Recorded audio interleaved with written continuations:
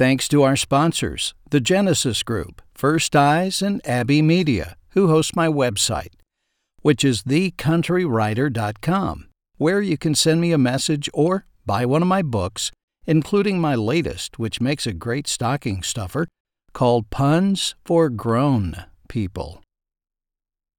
This week, staying in tune. Saturday mornings used to be for kids. Weekdays as a kid on Beach Street in Ashdown, Arkansas, started with the two captains, Captain Kangaroo and Captain Crunch. Saturdays were for all of the other shows made for children. You felt ownership of the TV on a Saturday. Cartoons were on all three channels. You didn't have to worry about your parents coming in and switching the dial to some educational show that actually made you learn something. Yes, Saturdays belonged to the youth of America, and we loved it. Hanna-Barbera produced many of the animated shows on which we grew up. Johnny Quest was a favorite. Tim Matheson, the actor who later went on to star in the TV series The Virginian and the movie Animal House, did the voice of Johnny. Had my mom known that the kid who starred in Johnny Quest would be the same kid who would later expose me to college fraternity life and Animal House, she might not have let me watch Johnny or Moe, Larry, and Curly. Matheson was just a few of several famous people who voiced Hanna-Barbera cartoons. Others included Gary Owens, Casey Kasem, Scatman Crothers, and my absolute favorite, Mel Blanc. Mel was known as the man of 1,000 voices. When he worked at Warner Brothers, where all of the Looney Tunes were produced, he created the voices of Bugs Bunny, Yosemite Sam, Daffy Duck, Sylvester the Cat, Tweety Bird, Foghorn Leghorn, and hundreds of others. That was another Saturday morning staple, Looney Tunes. Packaged under various names during the 60s, Looney Tunes was shown in an hour format, one right after the other. Even though Looney Tunes had a lot more violence than the Three Stooges, my mom let me watch Bugs Bunny blow Daffy Duck's beak over to the back of his head, but Curly getting poked in the eyes by Moe was bad. Not that I'm still bitter. Other Saturday morning favorites included Quick Draw McGraw, Top Cat, Yogi Bear, Space Ghost, and of course, the Flintstones and the Jetsons. Unknown to me as a kid, Johnny Quest, the Flintstones, and the Jetsons all began in prime time in the early 60s. The Flintstones even held the title of longest-running animated series in prime time until it was surpassed by The Simpsons in the 90s. Quest, Flintstones, and Jetsons reappeared later in the decade on Saturday mornings, along with a new show that was not only my favorite but the favorite of millions of American kids, Scooby-Doo. Now, I have to admit that, looking back, the premise of 4 teenagers and a talking dog chasing down ghosts in a panel van called the Mystery Machine does seem a little out there, but as a kid it seemed like genius. And I guess it was.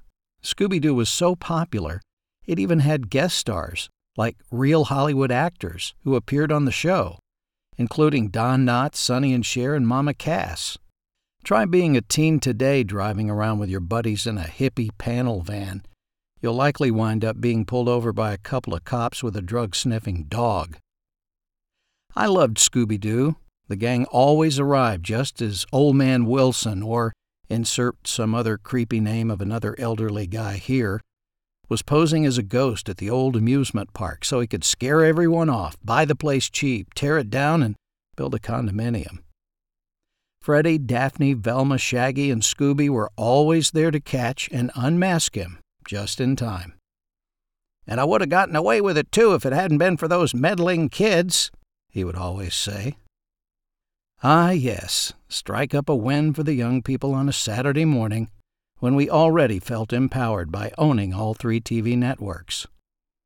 Of course, corporate America took full advantage of having a captive kid audience. We were sold everything from G.I. Joe to Barbie to easy bake ovens, which took 3 weeks to make a cake, my sister had one, to slip and slides, water wiggles, and hula hoops. And the urban legends of some kid somewhere who had gone too fast on the slip and slide and went into the street and was run over by a gravel truck, Or the kid who hula hooped too hard and got his hip stuck and he never walked again. All that just made us want that stuff even more. But the commercials we saw most were for breakfast cereals, and boy did we bug our moms to buy them for us. My sister always wanted Lucky Charms to eat while we watched cartoons, and I had my Cap'n Crunch. Even though cereals took all shapes and sizes, they had one thing in common. They were loaded with sugar. The marketers even found a way to mix cartoons with the cereals.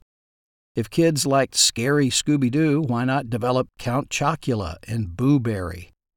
And who could forget Fred Flintstone chasing Barney Rubble for taking his Fruity or Cocoa Pebbles? Today, my wife won't let me eat Cap'n Crunch. Fiber has taken the place of fun. As cable television found its way into more homes, channels that showed cartoons all day became common. And for me, that simply turned my childhood favorites into daily babysitters. And it took away that Saturday morning magic of feeling as if you and every other kid in America were in full control. Well, you, Scooby, Shaggy, and Don Knotts. I'm John Moore. Thanks for listening to this week's podcast. I hope you have a great rest of the week. God bless.